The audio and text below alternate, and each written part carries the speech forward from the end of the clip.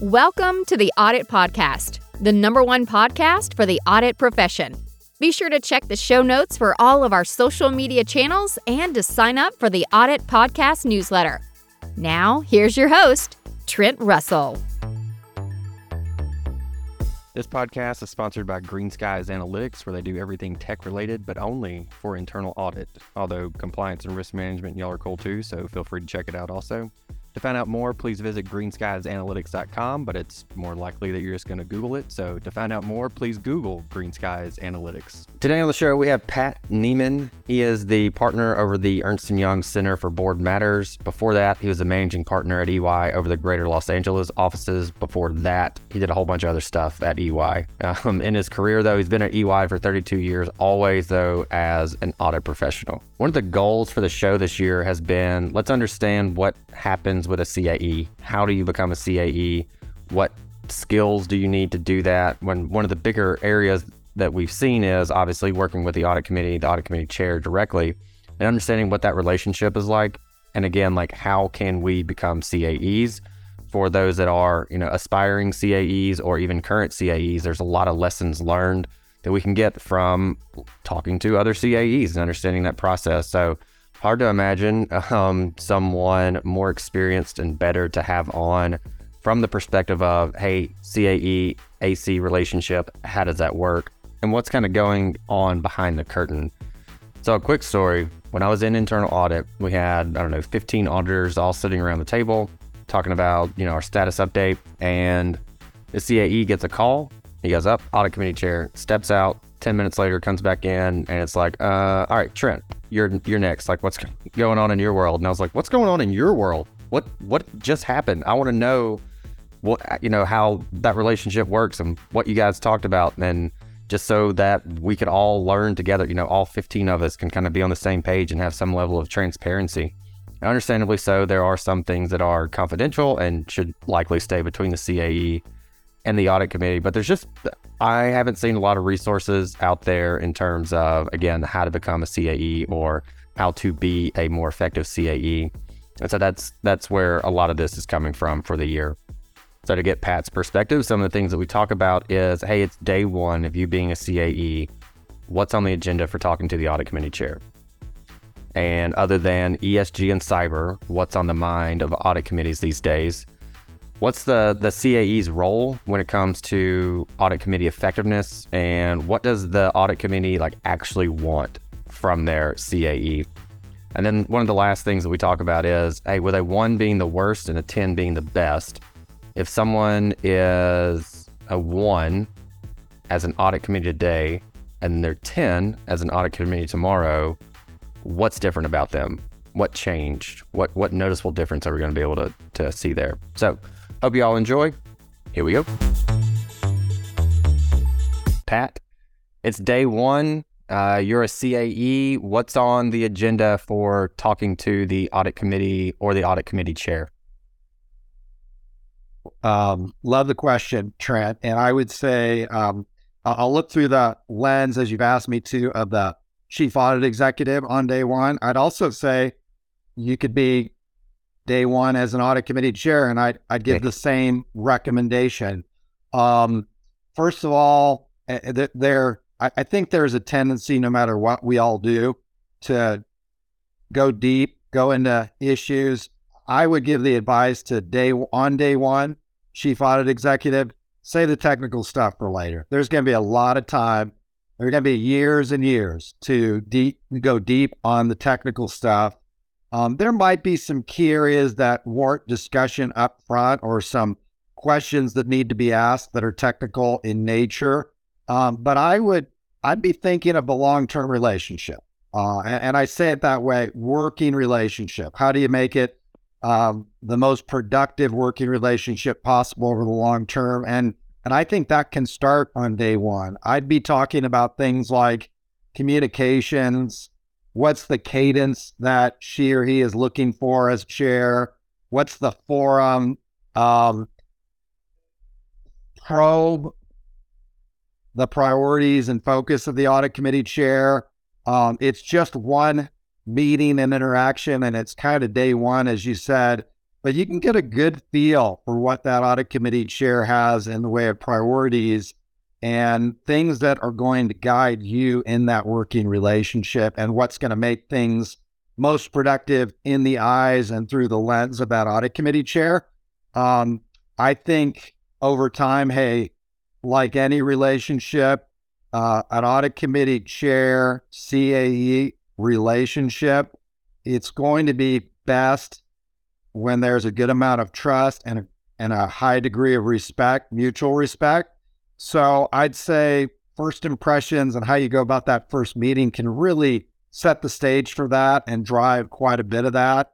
When I think about chief audit executive, audit committee chair, or really any audit committee member, the priorities are so aligned, almost perfectly aligned, right? And one is an executive at the company and a member of management, one director responsible for oversight and governance.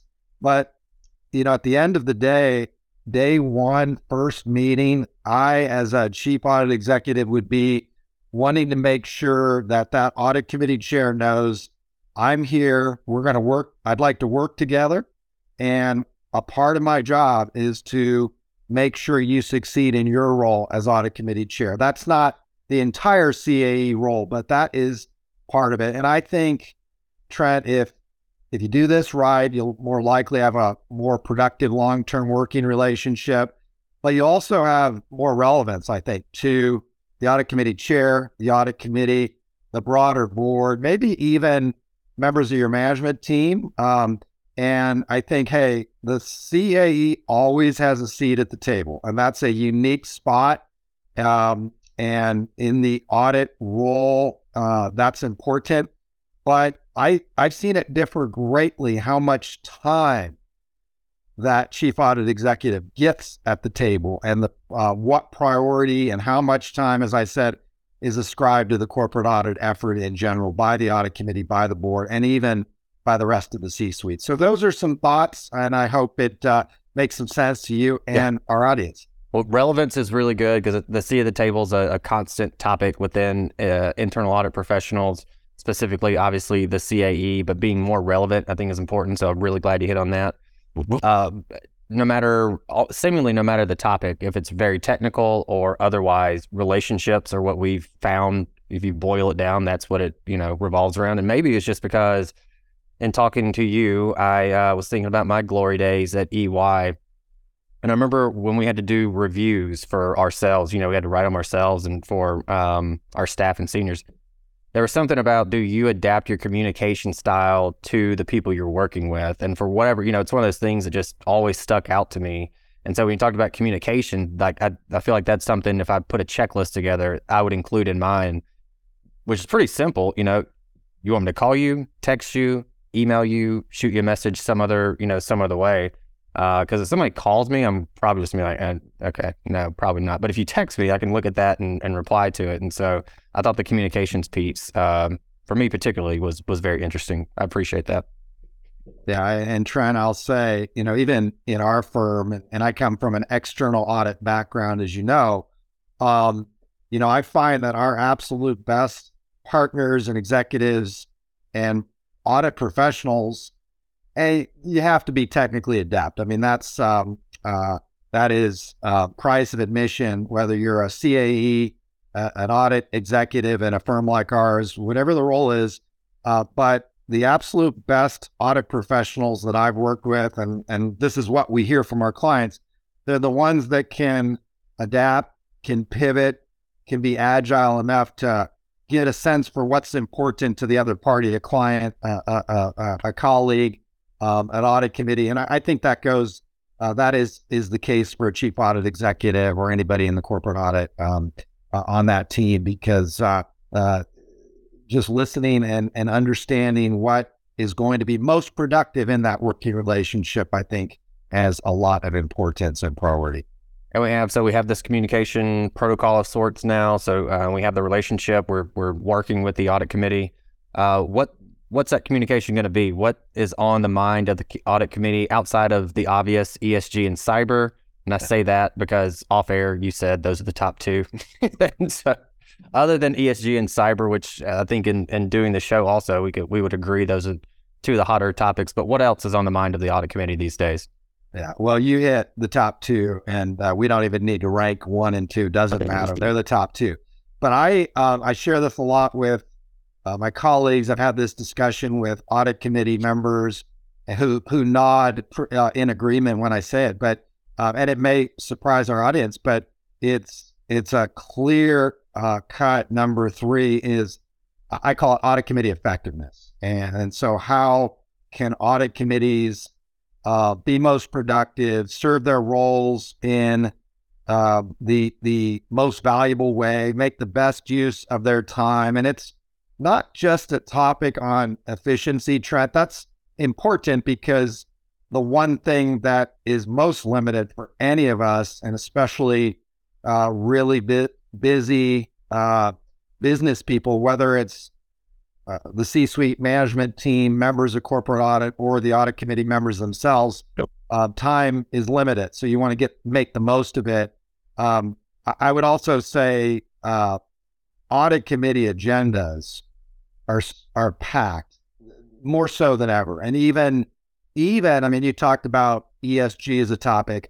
You go back 2 years, and ESG was kind of sorta on the minds and agendas of audit committees, but not nearly where it is now. So you just think about that one thing as an example of how much time is being consumed.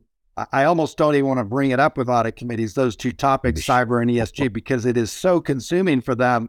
And I think they'd all like to spend time in other areas. But the reality is they just have packed agendas. Their purview is very full. So there's more time to focus on how to best operate. And that's this audit effectiveness concept.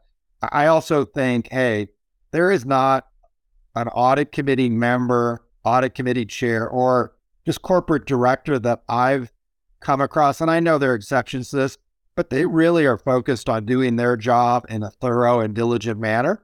Once again, I think the priorities and goals of management, especially a chief audit executive, they align so perfectly with the governance role and the oversight role of the director, and especially the audit committee.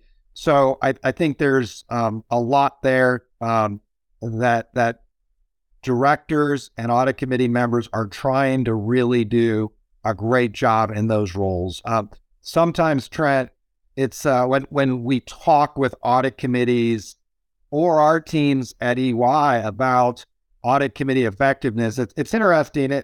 It can go different directions. Sometimes, oftentimes, almost always actually, it comes down to the blocking and tackling of being an effective audit committee and how are we spending our time. One is, gosh, how long should our audit committee meetings be? I've seen audit committees that go 5 hours regularly. That's a lot of time to commit. Sometimes it's totally necessary and appropriate. I know one Fortune 50 audit committee that, as a matter of course, it's 90 minutes, including private and executive sessions. And, it's a complex company with lots of challenges, but there's a way that audit committee chair gets an effective 90 minutes, not just watching the clock, but very much paying attention to what is being discussed and sort of the compass as well. A lot of discussion about how do we use executive sessions. I think many in our audience have probably seen different types of executive sessions. And when I say executive sessions, I mean private, the audit committee with the chief audit executive, with the CFO, maybe it's the general counsel, it can be the external audit partner. Sometimes those are quick hits, and that can be fine, especially if you're doing them regularly each quarter. But I always think that the most effective audit committees are using that time to really probe a little bit more.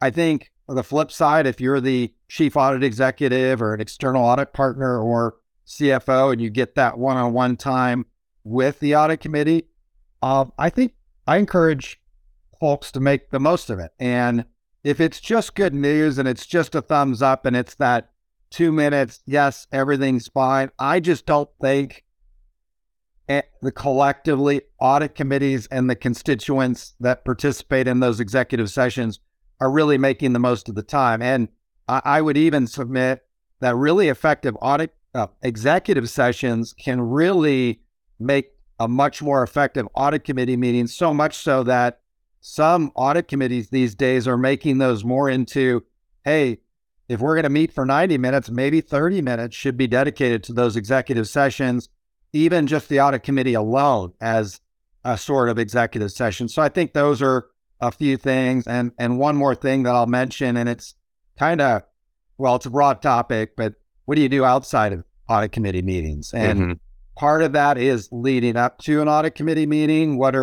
How do you use pre-reads? I've listened to some audit committee chairs talk about, hey, when you send something out in advance of the meeting, most audit committee members are diligent. They'll read it. They don't want to be presented to or read to.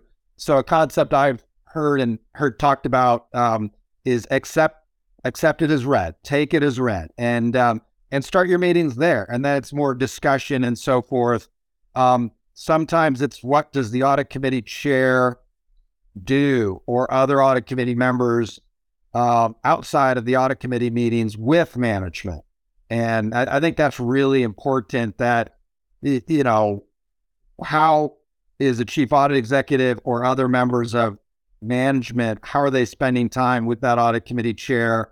Just, making sure there are no surprises and so forth, but just keeping the audit committee chair, especially, and maybe other members as appropriate, informed. And there are other constituents as well, but I think those are, some important ones.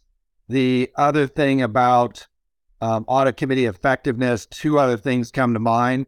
Audit committees really are, I think, even more so than other board members a lot of the time, they're very hungry for sort of continuing education. And most of us as audit professionals get that concept. It's sort of ingrained. And so it makes sense that an audit committee, because most audit committee members are coming from some finance or audit or accounting background, sometimes all of the above, and they're used to continuing to challenge themselves, to educate themselves.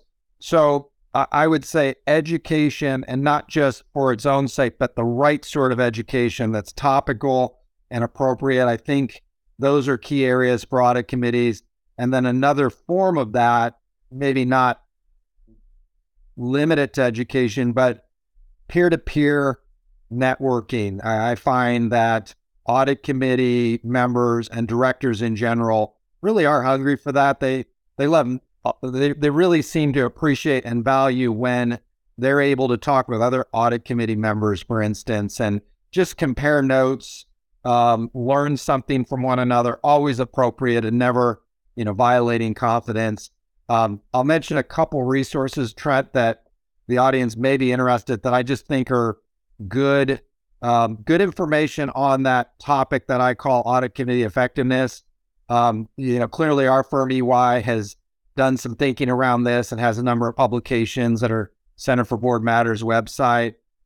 We work with a couple of other really great, one's a great firm, Tapestry Networks, and they have several audit committee networks that they put on. EY sponsors that, and on their website they have some pretty good reads.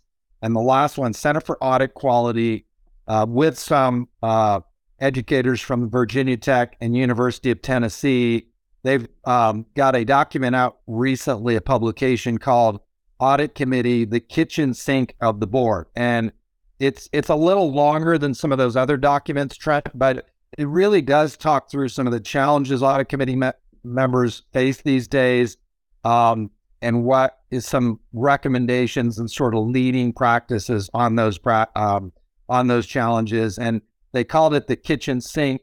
There's a running joke that many of us are glad it's not called the junk drawer that we all have in our kitchen. So, but it's a good read. And so Audit Committee, Center for Audit Quality and Tapestry Networks, both are pretty good sources on that front. All right. That was my follow-up question, is because I know sometimes it's hard to just meet those people. Obviously, you can just shoot them an email or find them on LinkedIn and go, hey, you want to chat? And then, organically maybe grow the group, however that works out. But that's my follow-up question, so I'm glad you hit on that. We will add those resources to the show notes as well for the folks that are listening while they're driving in their car and aren't going to pull over and look it up, or certainly wouldn't do it while driving the car. But so what is the audit committee? What do they actually want from their CAE? And I think to the first question we asked about day one, what's the conversation like? To me, it always kind of blows my mind. I'll ask folks, and whatever the context is, usually when it comes to analytics within their internal audit department, like, what do you want? And that's the one they kind of go, yeah, that's a good question. I don't know. So I think it's a very powerful question to ask them yourself as the CAE, hey, audit committee, like, what do you actually want? But from your perspective and your experience, what are you seeing that they want? I'll share a few thoughts in general.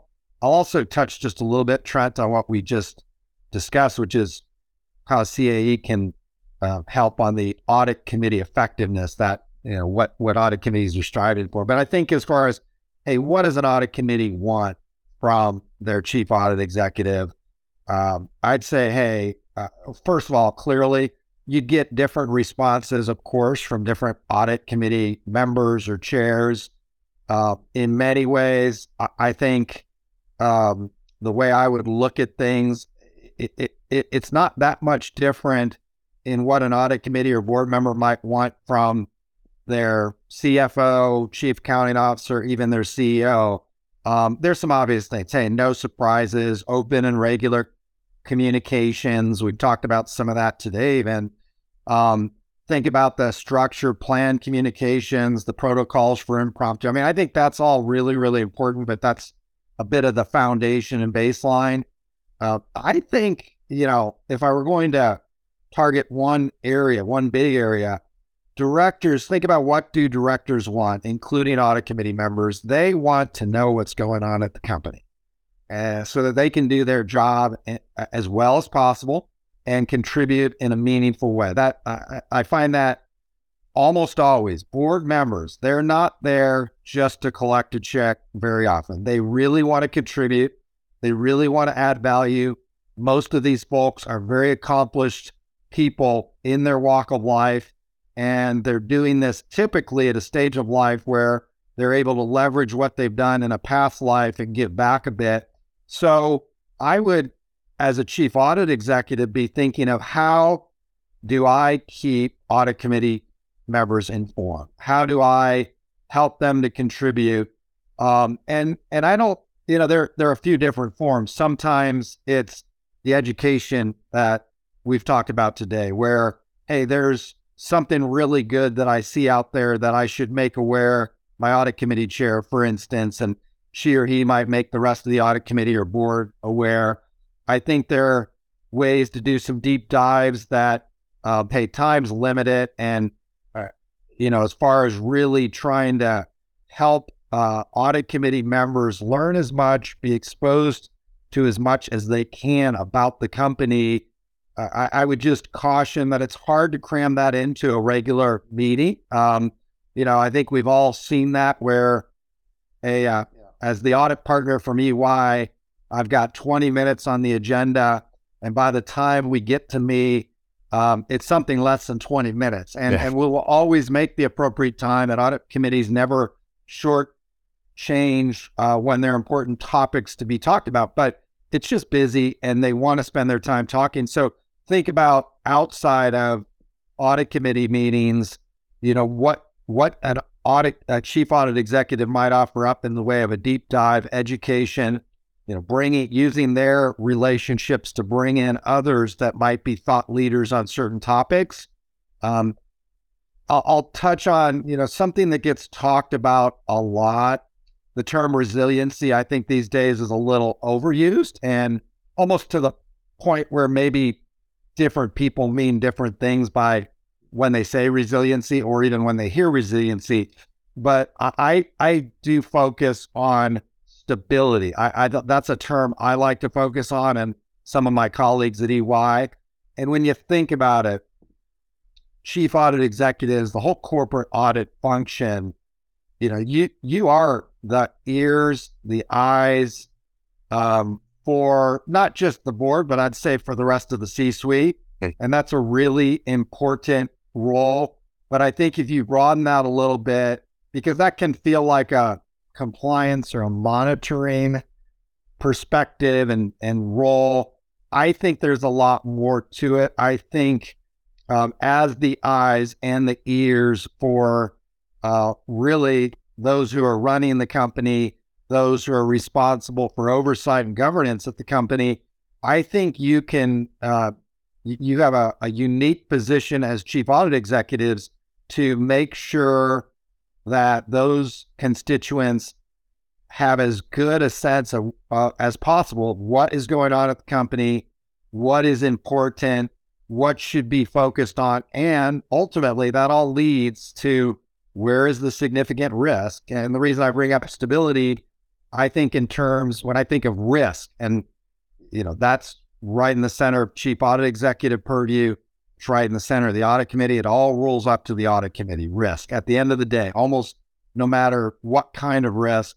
So when I think of risk in a corporate setting, I always think of, well, what is out there that threatens our stability? And once again, you could use the term resiliency, but I like the term stability and what risks are threatening our stability. I think if you think in those broad terms, you can think of ways to, coming back to your question, what does the audit committee want or expect from a chief audit executive and a corporate audit function? I think they want to be apprised of what's going on in the company, what threatens our stability, what are the significant risks.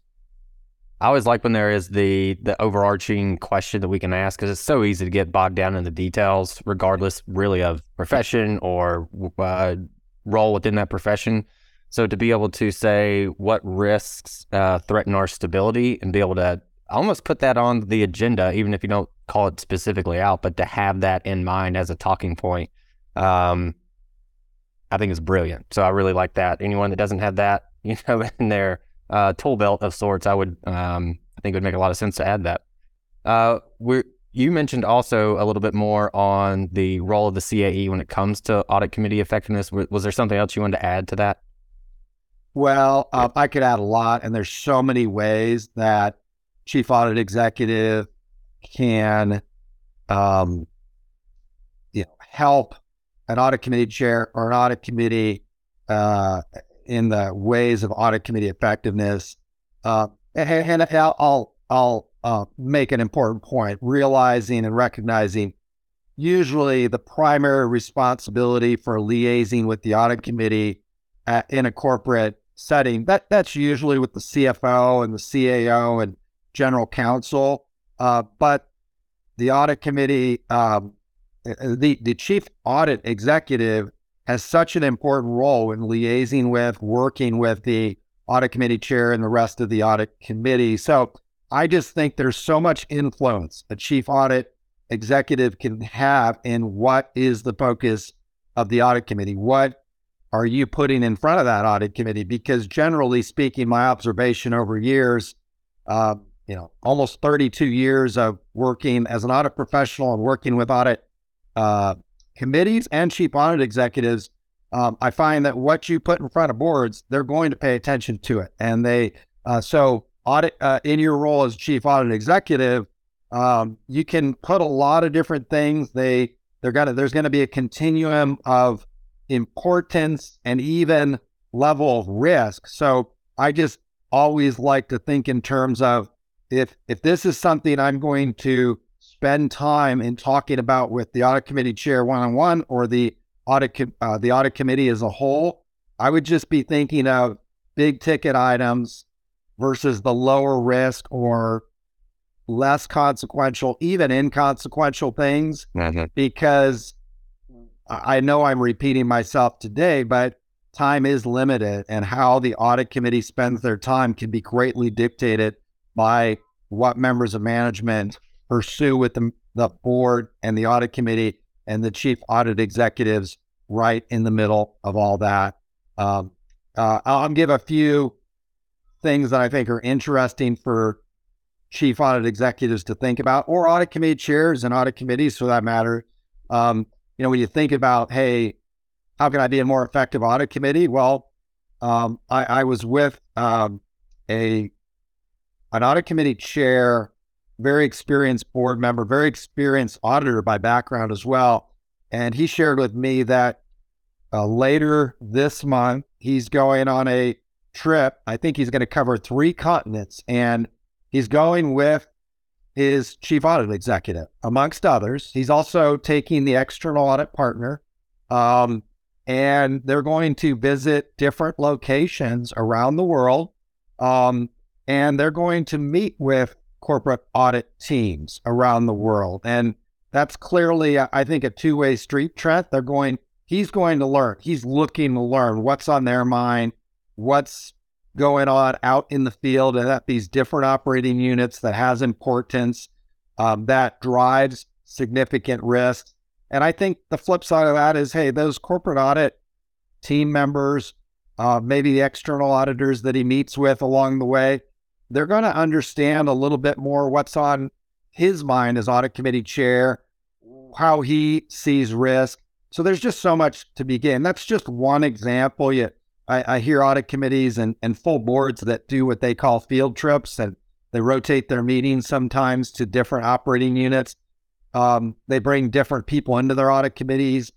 Once again, I think chief audit executives can play an important role there too. And you'd want to be working with the rest of your C-suite because that's important. But I think chief audit executive typically really understands the importance of these sorts of things to help audit committees do a better job, be more effective. And I think a chief audit executive can really put the ideas out there and influence how audit committees are going to spend their time. And I think it will be greatly valued there. My sense and educated input on this or opinion is that audit committees especially, but full boards also, they're not totally satisfied typically with how they're being educated and the insights they're receiving, whether it's from their companies where they are board members or beyond that. They're looking for other sources of education and just being kept apprised of what's going on in our company. And once again, it always comes back to what should we be paying attention to, what should be on our radar, and what is driving significant risk. So a chief audit executive can play a really significant role in that area of audit committee effectiveness. Perfect. I think a lot of the listeners are really appreciate the answer and the insight that you gave there. And you've mentioned a couple times the lack of time, and specifically we're talking about the audit committee. I think everyone would agree that nobody has enough time for anything these days, despite the fact that we have access to more than anything, which you would think, anyway.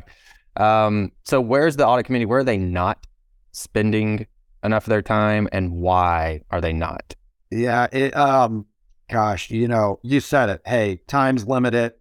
There's more information out there than ever. There's more to address.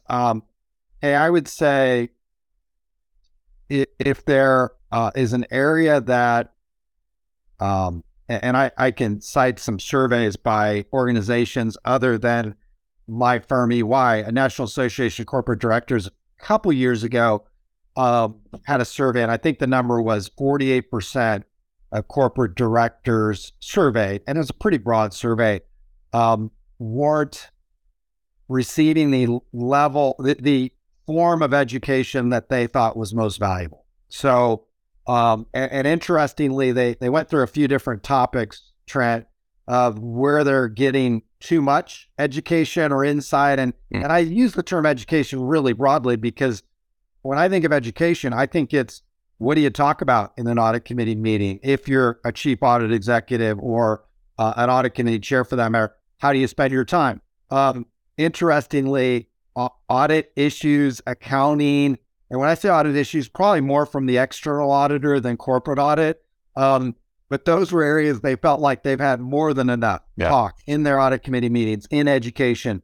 At the time, and it was right as ESG was coming more into the radar, that would clearly be a top area where, hey, we would like more education and insight. We know what the SEC is doing on that front, and we know what our constituents are wanting.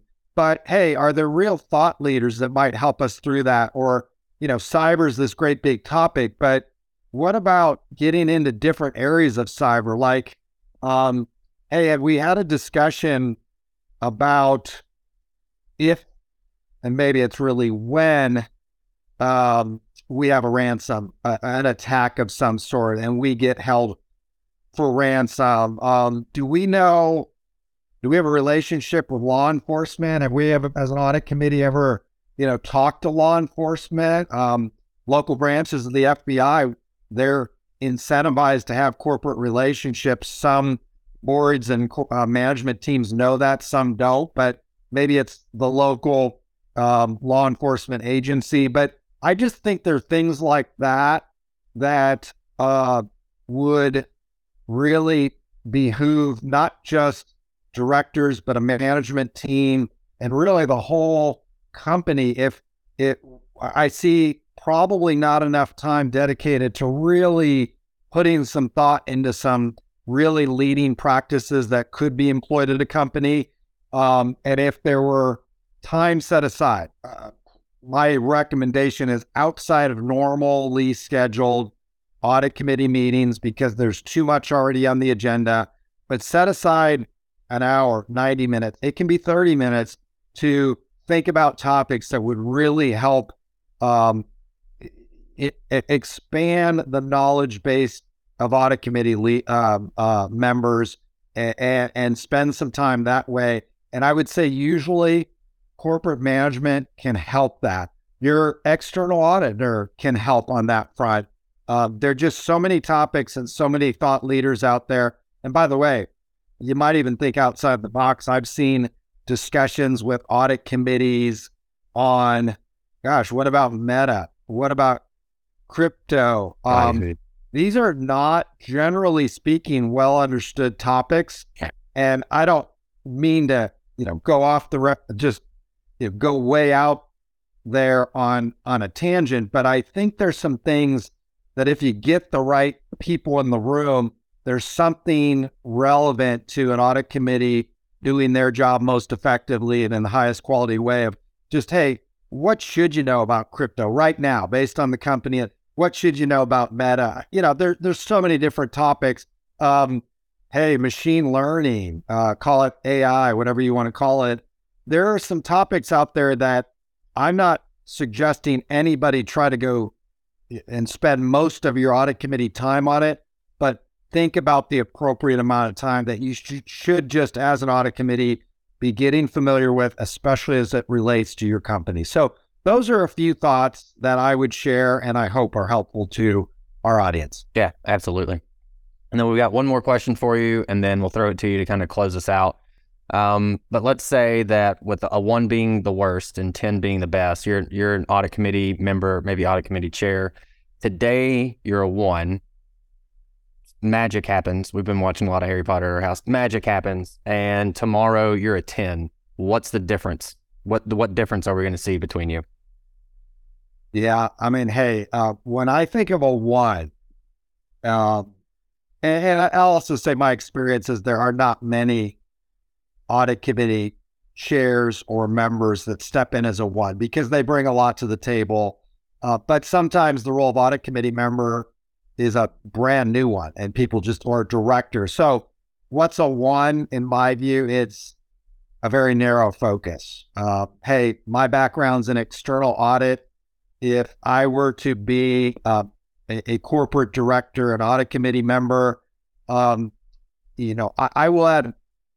should add more value than just my external audit focus. And I think if I come day 1 with just that narrow focus, or in your question, what is a 1?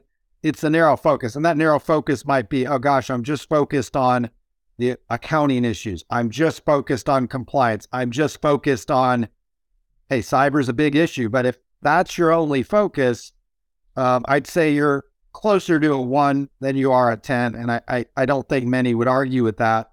When I think of the 10, and I'd say similar to, hey, there aren't that many ones early stage. And likewise, there aren't a lot of tens day one. Somebody steps into the role. But I do see a number of audit committee chairs, audit committee members who are tens or close to it. And they typically are much more broad in their perspective. And I think, yes, any one of those little examples that I said might be narrow if it's just one thing. I would also say a command of each of those and a familiarity is really, really important. So I don't mean to dismiss any one of those, but the 10 is the one who is paying attention to all the different things that are out there and should be on the radar. She or he is open to new things coming onto the radar and not at all oblivious or aloof to those things. And even when they're not comfortable hey, I've seen a lot of audit committee chairs not at all comfortable with crypto, but they want to learn enough and understand enough so they can be ready for what they need to be ready for and do their job. I'll give another perspective on this. Hey, great directors, great audit committee members are not management. They should be serving an oversight role, a governance role. And I think we've all seen, and I'm sure the CAEs and other management members or even audit committee members that might be in your audience today, we've all seen board members that might want to play a management role. And so the 10s are not playing that management role. They're playing the true board role. And when they have the right working relationship with management, with fellow directors, with the chief audit executive included, that's when they're not only able to exercise oversight and governance in the best manner possible and meet their obligations, but they also have the most productive working relationship with management because there's mutual respect for each other's roles and management is able to do their role, but with a good level of guidance and support from the board and from an audit committee and from an audit committee chair. And that's a hard thing to balance. So I'd say the 10 as an audit committee chair or member is paying attention to that and have that sort of productive working relationship with the management team, the right balance of oversight and governance and letting them do their job, but being willing to help and support. And goes without saying, when it's time to hold everybody accountable, that, of course, is necessary and important when you're a 10. But that becomes more rare than being able to support and guide company management, I find. I've said on this show a couple of times that if you go to Google or Amazon or whatever, and you look for CEO book, COO book, CMO book, CDO book, there's a lot of stuff that's in there. If you look for chief audit executive book or even audit committee book, there's little to literally nothing out there. I think this episode is like the audit committee book or like the audit committee and CAE relationship book. And so it's been one of my favorites. And I'm not just saying that because I'm a former EY guy and big fan, but it really has been. There's been a lot of insight. We haven't hit on the audit committee as much in our nearly 3 years of doing this, a little bit here and there, but this is kind of the deeper dive that I've been wanting to take. So it's been fantastic. With all that said, what do you want to leave the audience with? Well, hey, it's pretty daunting. You told me in advance that I'd get the last 5 minutes, and I've been thinking about it. I will also say, Trent, you've had some past guests that taken up really good topics like rescuing dogs, college football, and I would have loved to talk about either of those, but we'll leave it at that.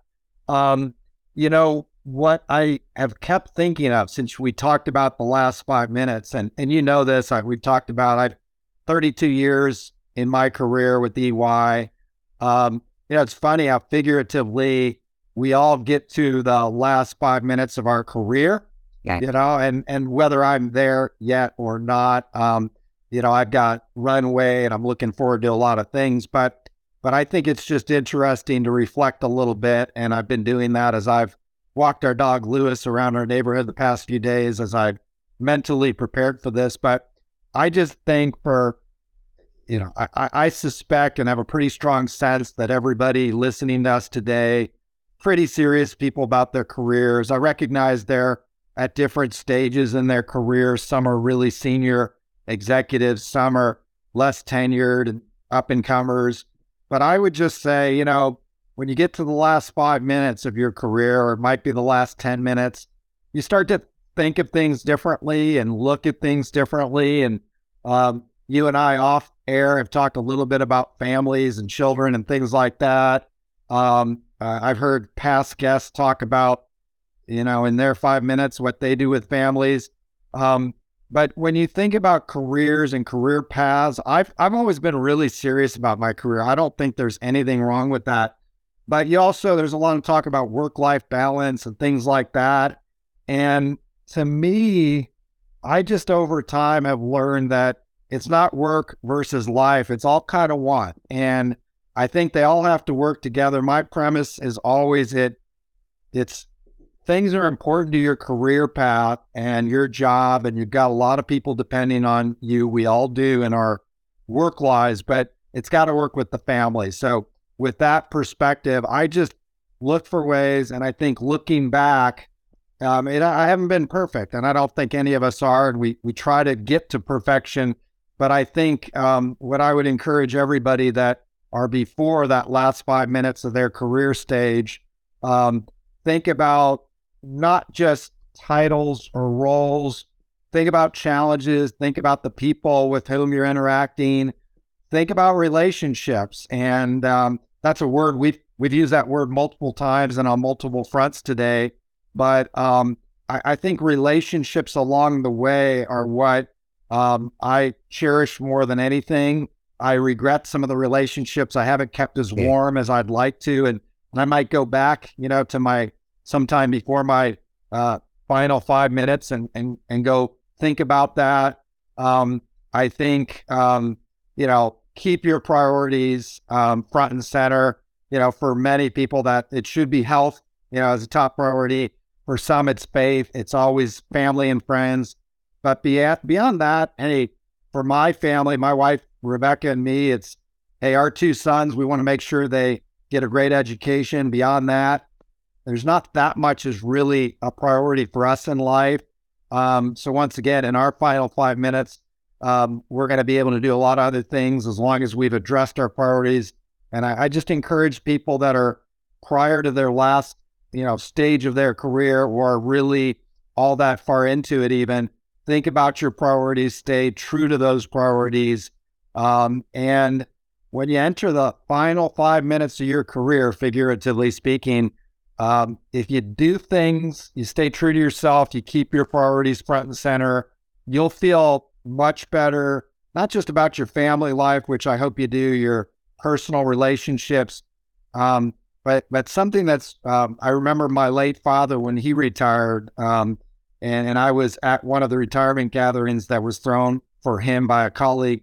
And he said, I think I've helped some people along the way. And in the audit profession or a lot of other roles, we're not necessarily saving lives each day. And I think sometimes you have to find the meaning in what we do. But if you can help others, sometimes those are clients, sometimes those are colleagues.